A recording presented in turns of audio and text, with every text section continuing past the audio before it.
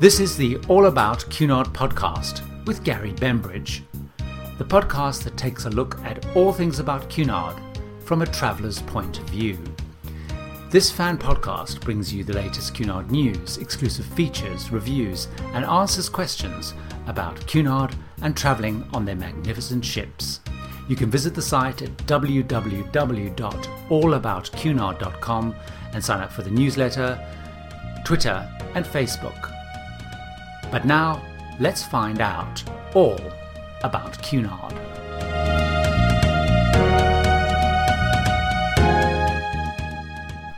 Hi, welcome to episode number 5 of the All About Cunard podcast. I'm going to change the order that I had planned to do things in. If you remember, and you've listened to previous podcasts, you would know that we kind of rotate around one on news, one on features, one on questions and answers, and then the fourth one is a video. I said last time I would probably post a video of a penthouse suite in the Queen Mary 2 that I'd referred to. However, I'm going to switch it around a bit, and this week I'm going to do a news podcast because there's obviously a big piece of news, and I thought it would be better to do that and while it's still hot and topical. So today we're going to be featuring on the biggest news from Cunard at present, which is the launch of the World Cruise and World Voyages for 2014. So I'm going to take a little look at what they are, a little bit about booking, pre-registering, prices, etc., and then just talk a little bit more detail about what each of the ships is doing and why they're doing it, and thoughts and comments. I have a vested interest in 2014 because the plan is to actually, for the first time, do a leg of a world cruise, and we're just currently deciding which that will be, and we'll talk about that more once I've got that all clear in my head and what we're doing and what we're not doing. So let's talk a little bit about the launch. Now, normally the World Cruises and World Voyages are announced by Cunard around about July time. This year they've launched them much later than normal. Not 100% sure why. It seems to be perhaps that they're still very much focusing on selling the cruises and voyages that they've got. As you know, probably hopefully from previous podcasts or the blog or whatever, that they've launched quite recently a whole new scheme of Vantage fares, and we covered that in a little bit more detail on the last podcast about how to get great fares. And maybe they were also waiting to build the whole World Voyages, World Cruises into the Vantage fares thing, because it is a very big part of what they've announced. So I'll talk about that in a little bit more detail. But anyway, they've launched them much later than normal. They've now this week announced what the World Voyages will be for each of the 3 ships. All 3 ships are going to be doing one in 2014. They haven't formally announced prices, although travel agents now do have the details of the prices and so are able to quote. And also they are taking applications for a brochure. The online brochure doesn't quite work yet. Maybe by the time you listen to this podcast it does work, where they have an electronic brochure, but you can in most countries request the brochure, and they guarantee that you will have the World Voyages 2014 brochure with you before booking opens on Monday the 5th of September at 1 p.m. So what I thought I would do meantime is share with you a little bit about what those voyages are and what the kind of process is. As I mentioned, the cruises formally go on sale on the 5th of September at 1 p.m. Now, I'm assuming the reason for the 1 p.m. time, it's 1 p.m. UK time, which would be first thing in the morning, obviously in places like New York, that whole east coast of the US. So it's really designed to launch in the morning of the 5th of September US time. Of course, with your cruise agent, you can actually kind of have it all lined up so they can go straight into the system and book whatever you want at that time. What Cunard are doing, though, is actively encouraging you to pre-register. So if you look on the website, or if you've got any of the emails, remember we spoke last time about signing up for the emails, you'll find they're really encouraging you to pre-register before the 5th of September deadline. And I couldn't really figure out what the benefit was. You know, were they going to be offering more incentives? What were they going to be doing? So I spoke to my cruise agent, Jane Chadwick, who we use to book all our cruises, and I'll talk about her a little bit later. And what it seems to be is if you pre-register, you don't get any additional benefits. Basically, the benefits that they are going to be making for the World Cruise, they've already announced those and are unlikely to change those. What they're obviously encouraging you to do is to pre-register with Cunard, whether it's in the US, whether it's in the UK, whether it's in Germany, wherever the office closest to you is. Then a cruise agent from Cunard will contact you and try and agree with you which route you take and to book it through them, because obviously booking it through them is more advantageous because they're not then paying on commissions to cruise agents. However, as I mentioned previously, I would not encourage you to pre-register unless, of course, you do really want to only deal directly with Cunard. I do believe it's much better to work with a cruise agent. And the advantage of working with a cruise agent is hopefully you have a relationship with them. They know what you like, they know what you don't like. They still will get you the same price as Cunard will be able to offer you.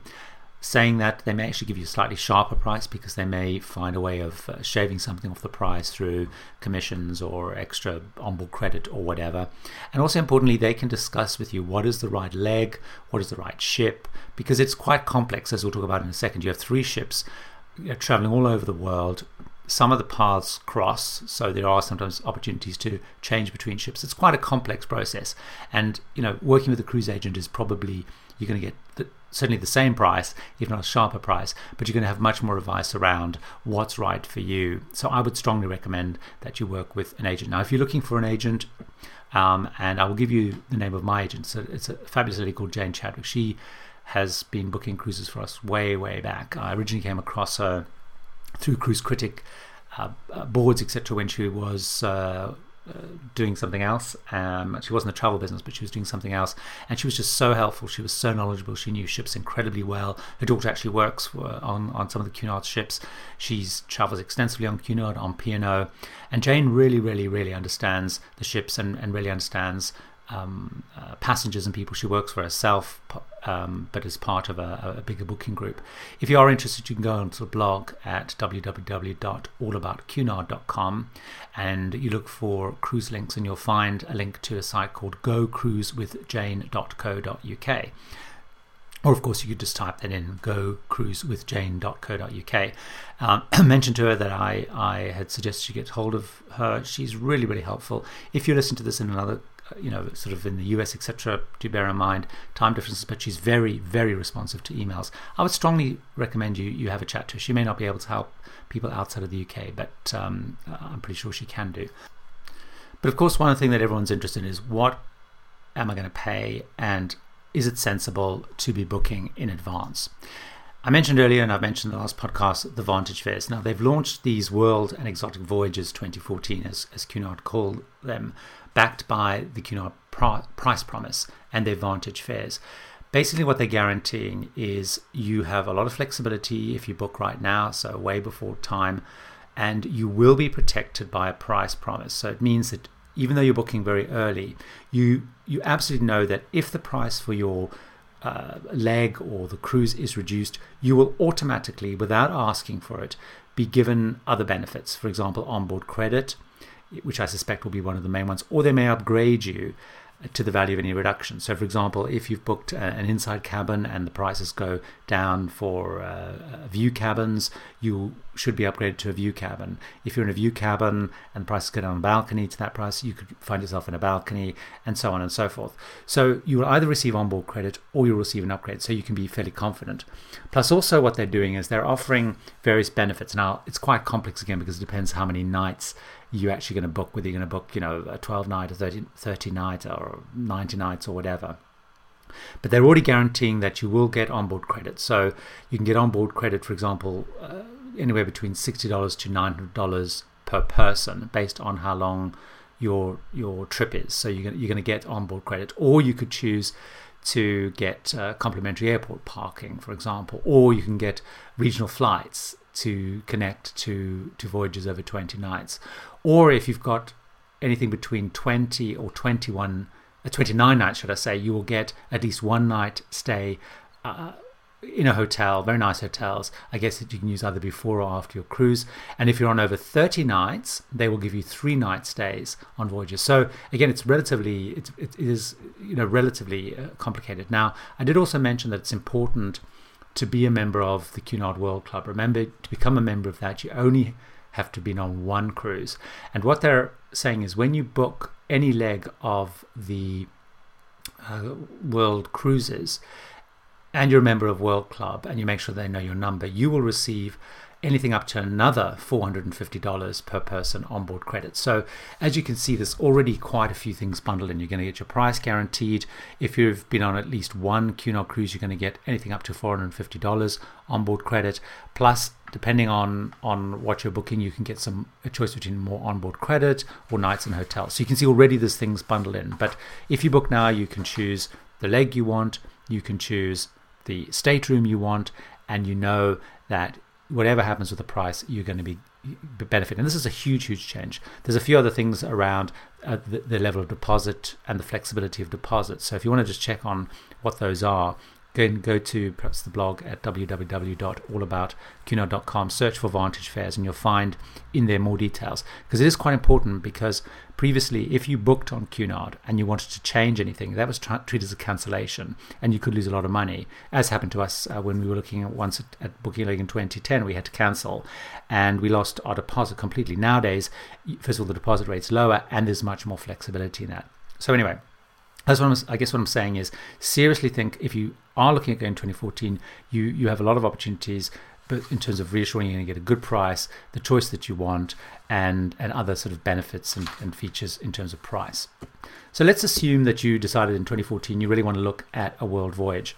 Now, what's interesting actually about the world voyages is, up until not so long ago, the percentage of passengers who were doing the whole voyage was quite high. When we were on the Queen Elizabeth last, we were talking to some people, and they were saying, for example, I think it was both on the Queen Mary 2 and the Queen Elizabeth, something like, I think it was 75 or 80% of passengers a couple of years ago had done the full world cruise. The last year, I think it was only something like 25 or 30%. So the nature of the world cruise thing is changing. I mean, it is a very expensive commitment, but increasingly it seems to also be attracting people who are looking for perhaps a longer holiday or a more exotic holiday, and want to do part of it, but don't want to be stuck on for or can't commit to a whole 100 nights. So let me talk a little bit about the different cruises. Again, on the blog at www.allaboutcunard.com, I've actually posted pictures of each of the individual trips, so you can also refer to that. But let's talk a little bit about what the basic principles are. So the Queen Elizabeth, let's talk about the Queen Elizabeth first of all, because the Queen Elizabeth is probably doing the closest to the most traditional world cruise that Cunard used to do. And we'll see that both with Queen Mary 2 and the Queen Victoria, they're not doing a classic world cruise as such. They're doing what I guess Cunard, which is why they're calling them kind of exotic voyages, because they're only covering parts of the world. But the Queen Elizabeth is doing a very much a traditional world cruise. It's 180 nights. It's going to completely circumnavigate the world. It's going to go to 40 different destinations. It's going to visit 23 countries. It's going to go to Japan for the very first time, and it's going to visit Kochi. It's going to visit Yokohama, which is close to Tokyo. It's going to visit Kobe. It's going to visit Nagasaki. It's also going to go to places like Shanghai for the first time, Busan in South Korea for the first time, and lots of new things. It's also going to go through both the Panama Canal, and it's going to go through the Suez Canal. So really the Queen Elizabeth is kind of the big world cruise ship. It's going to sail from Southampton, as I mentioned, for 118 nights. It moves across to New York. It goes down sort of through the Fort Lauderdale. It touches the top of South America, goes to the Panama Canal, up to San Francisco, across to Hawaii, then down to Auckland, going past a couple of islands like Pago Pago, Tonga, goes up to Sydney, through Brisbane, Whitsun Islands, then it goes right up to Japan, comes down the side of Asia, visiting places like Shanghai, Hong Kong, Hanoi, Singapore, cuts across past Kuala Lumpur, up to Colombo, Mumbai. Then it goes round through the Suez Canal, then back to Southampton via Naples, Palma, and Lisbon. So it's very much a very classic Queen Elizabeth cruise. Now, we're thinking of probably joining the Queen Elizabeth probably from something like Sydney to Dubai or Sydney to Singapore, for example, because not only is the Queen Elizabeth a beautiful ship, but that feels like a big part of the world cruise. So it feels to me like the Queen Elizabeth is being targeted as this is the one that's doing the world cruise. And so if you're thinking about sort of the classic Cunard world cruise, Queen Elizabeth, seriously look at that one. It's a great routing because, the number of ports it's calling at is quite frequent in relation to port and sea days. So very, very interesting. You also get the two classic Panama and Suez Canals voyages, trips, whatever the right word for those is. So that's really, really, really interesting indeed. The next ship I want to talk about is the Queen Victoria, because the Queen Victoria is doing a really fascinating trip, and in some ways it almost feels a more cultural trip, if you like. And what they're doing in 2014, again, it's about the same time. It's 116 nights, so it's 2 nights shorter. And it's actually going all the way down to South America. It's looking at Australasia, and it's spending a lot of time going through Pacific Islands. It's going to 33 ports in 17 countries. But what's very interesting is it's spending a lot of time going around South America. So again, it sails from Southampton and it returns to Southampton. But it basically goes from Southampton, goes down to sort of the Fort Lauderdale area, and then very briefly it goes to Bahamas. And then it goes kind of right round most of South America.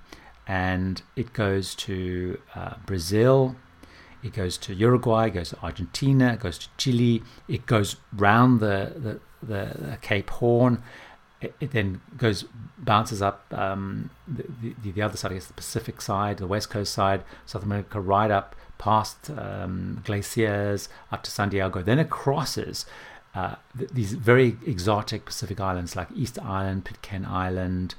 It then goes across Tonga. Actually spends quite a lot of stops in New Zealand. I think it's 1, 2, 3, 4, about 5 or 6 stops, going right down the east coast of New Zealand, up to Sydney, up to Brisbane, and then it heads back to North America. And the way it heads back to North America is via Pago Pago, via Hawaii into San Francisco, then down through the Panama Canal, little couple of stops in the Caribbean, and then back across to Southampton. So it's a beautiful trip. It's to me it feels almost more exotic trip, and it's a very exciting trip. And so it'll have a very different feel to it. I suspect it'll have a very different type of passenger to, say, Queen Elizabeth, a more traditional kind of world cruise. The Victoria just feels a little bit more about scenery, culture. I think it's a really, really fascinating trip, and definitely one that I think is going to be an amazing trip, and definitely is kind of on my to-do list. Now let's talk about the Queen Mary 2. Obviously, a lot of people want to go on the Queen Mary 2. The Queen Mary 2 and their voyage this year is very clearly focused on the Australian market, and looking at how do they really take advantage of this huge interest, both of people going to Australia, but also people in Australia in that region for seeing Australia. So basically what it does, again, it's Southampton to Southampton, but it pretty much churns its way into Australia. It basically goes from Southampton, goes to Madeira, goes to Tenerife, churns down through 10 sea days to Walvis Bay in Namibia, pops into Cape Town, pops into Durban, pops into Mauritius, and then it gets to Australia via Perth. Once in Australia, it goes to Sydney, and then it goes all the way around Australia. And it spends a lot of time calling at many ports around Australia. It goes all the way around, actually pops up to Bali, comes all the way back round to Sydney. And once it's been to Sydney, it then sets off heading back to Southampton, and it heads up a very short couple of places in Asia. So it goes to Shanghai, goes to Hong Kong, goes to Bangkok, goes to Singapore. It does go to Colombo. So it goes to a couple of the big, well-known places in Asia. Suits up to Dubai, then heads through the Suez Canal and back to Southampton via Rome and Lisbon.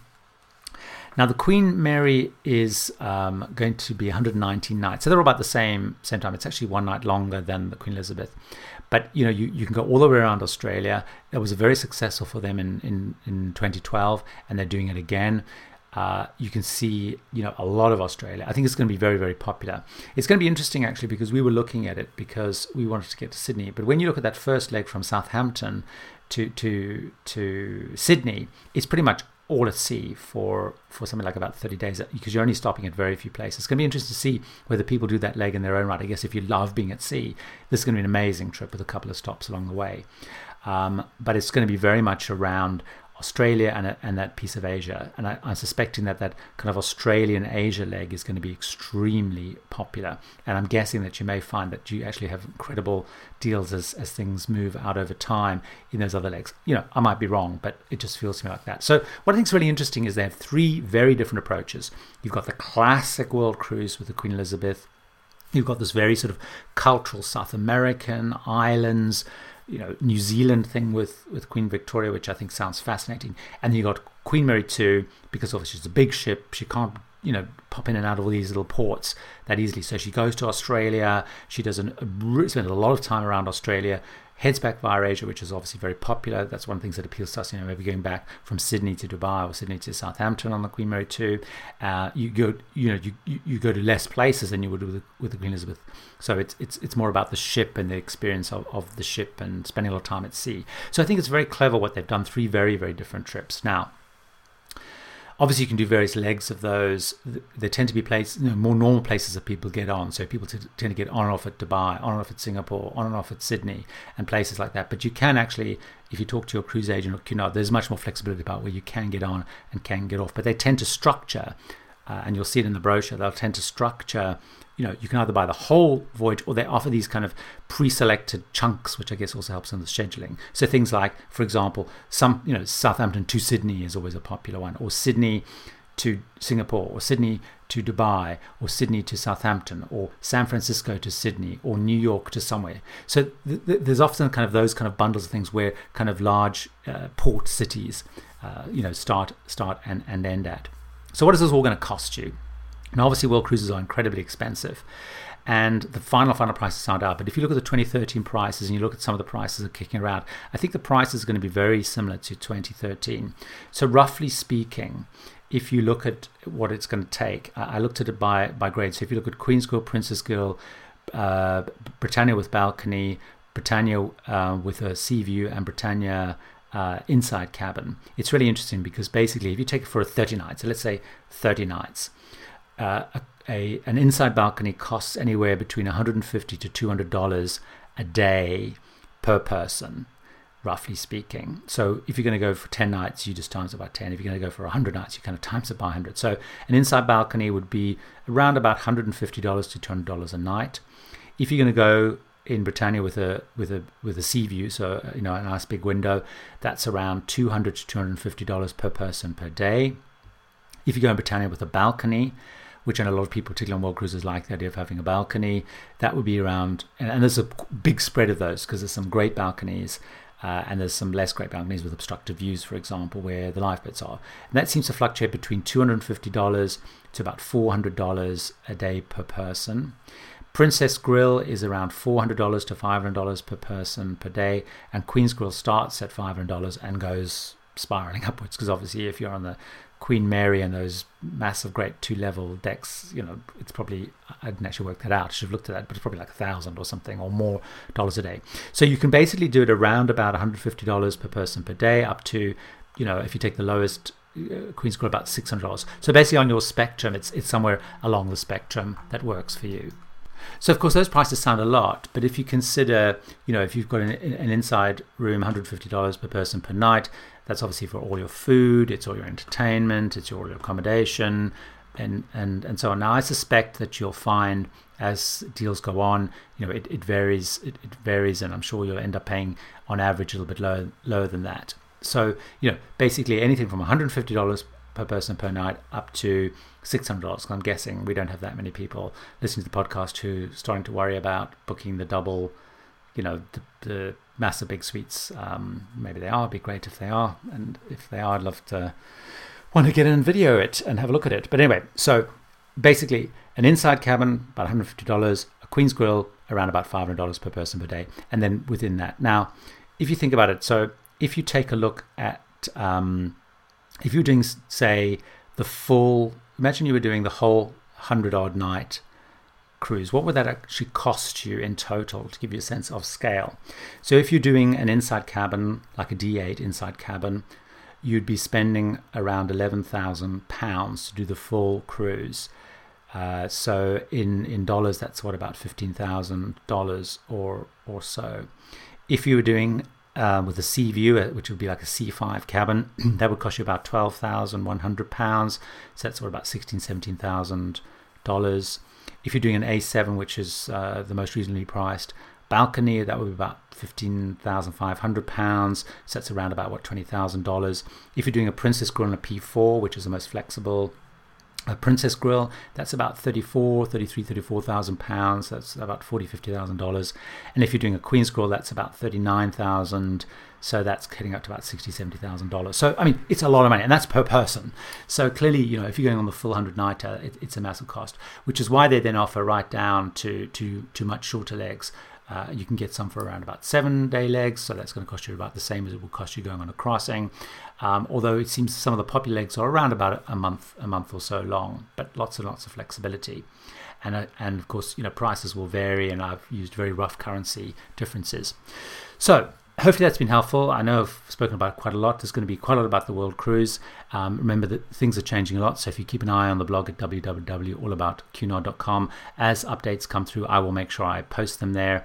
If you are thinking of going on any part of the World Cruise, I'd love to hear about what you've booked, what you're thinking of doing, any tips and advice you've got as you go through the booking process, any watch-outs you think I should be sharing with listeners or blog readers. I'd love to hear about that.